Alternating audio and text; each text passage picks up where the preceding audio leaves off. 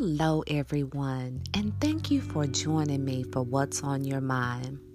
I begin by meeting you where you are.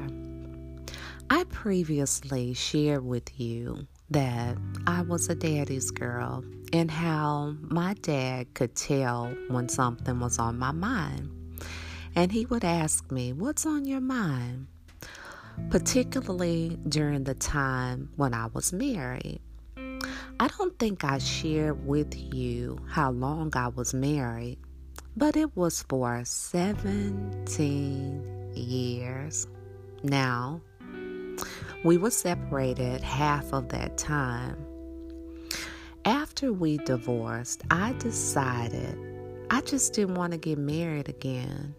Okay, because men were different. They were just a little different from the days before I married, which was a long time ago. Now, my ex was a provider and had a provider mentality. And I just did not see very much of that, after we separated. So, I birthed What's on Your Mind as a sincere attempt to give back. It's my ministry, so to speak. It's my way of giving back. So I don't serve to bash a man, put men down, none of that.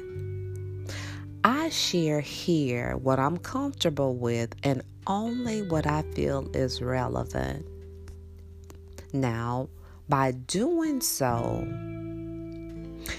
it helps me with my very own challenges, adversity, and yes, even pain.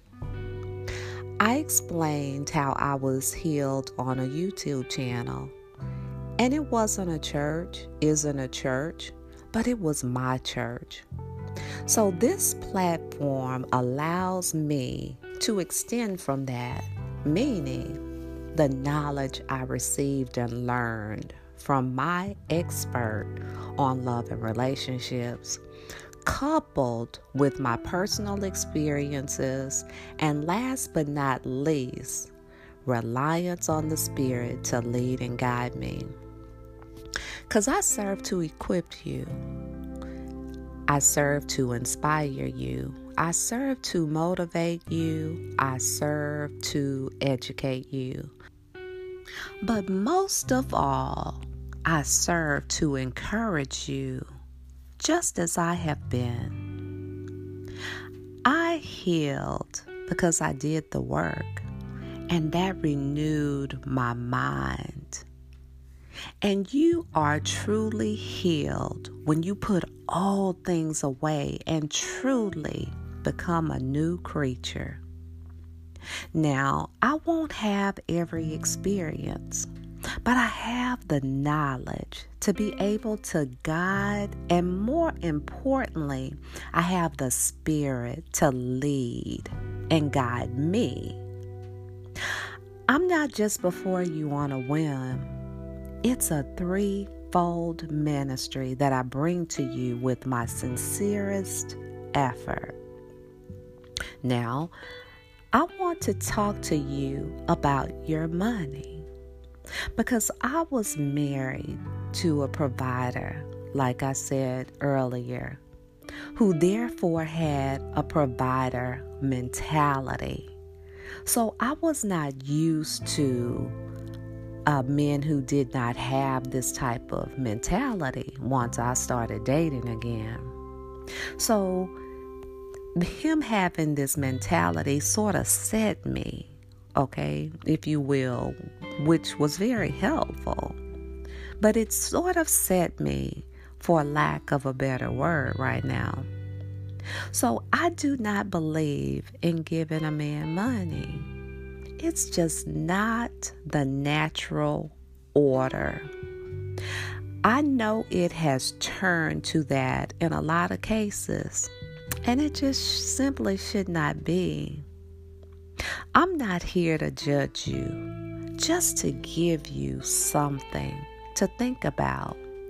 So that leads me to provide a little knowledge here, a little insight, and a little education about men.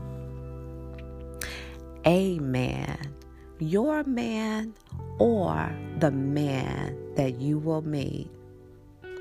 It's really the natural order for a man that he needs to eat what he kills. You should let a man be a man. When you meet this man, he needs to be courting you at the level he can court, meaning whatever and wherever he can afford. This allows you to get to know this man, to see if this is the type of man you want to be with. This is critical and very important. It truly is not about lifestyle. It really, really isn't. It's all about mindset. It's about, who is this here man, and can I fall in love with him based on how he treats me? You need to be paying attention to how well you gel. Is it natural and organic? You have to pay attention to if he get an attitude when you share knowledge with him. It hasn't been a lot of dating going on from what I can see. We should never settle for getting in where we fit in. We should be about our business, well put together. And then we evaluate, does he fit in? Just because it's not many of them, especially not many good ones perhaps, we should be setting our standards, and this forces them to get with the program, which is going to make him a better man. We are elevating. We are soaring. We are reaching our highest heights and going even beyond that, making strides. And bringing a man along for the ride should not be on the table. This doesn't help him. It enables him. The kids need to see a man to look up to. I'm not saying there are not isolated instances, because there certainly are. But you just want to be mindful and careful.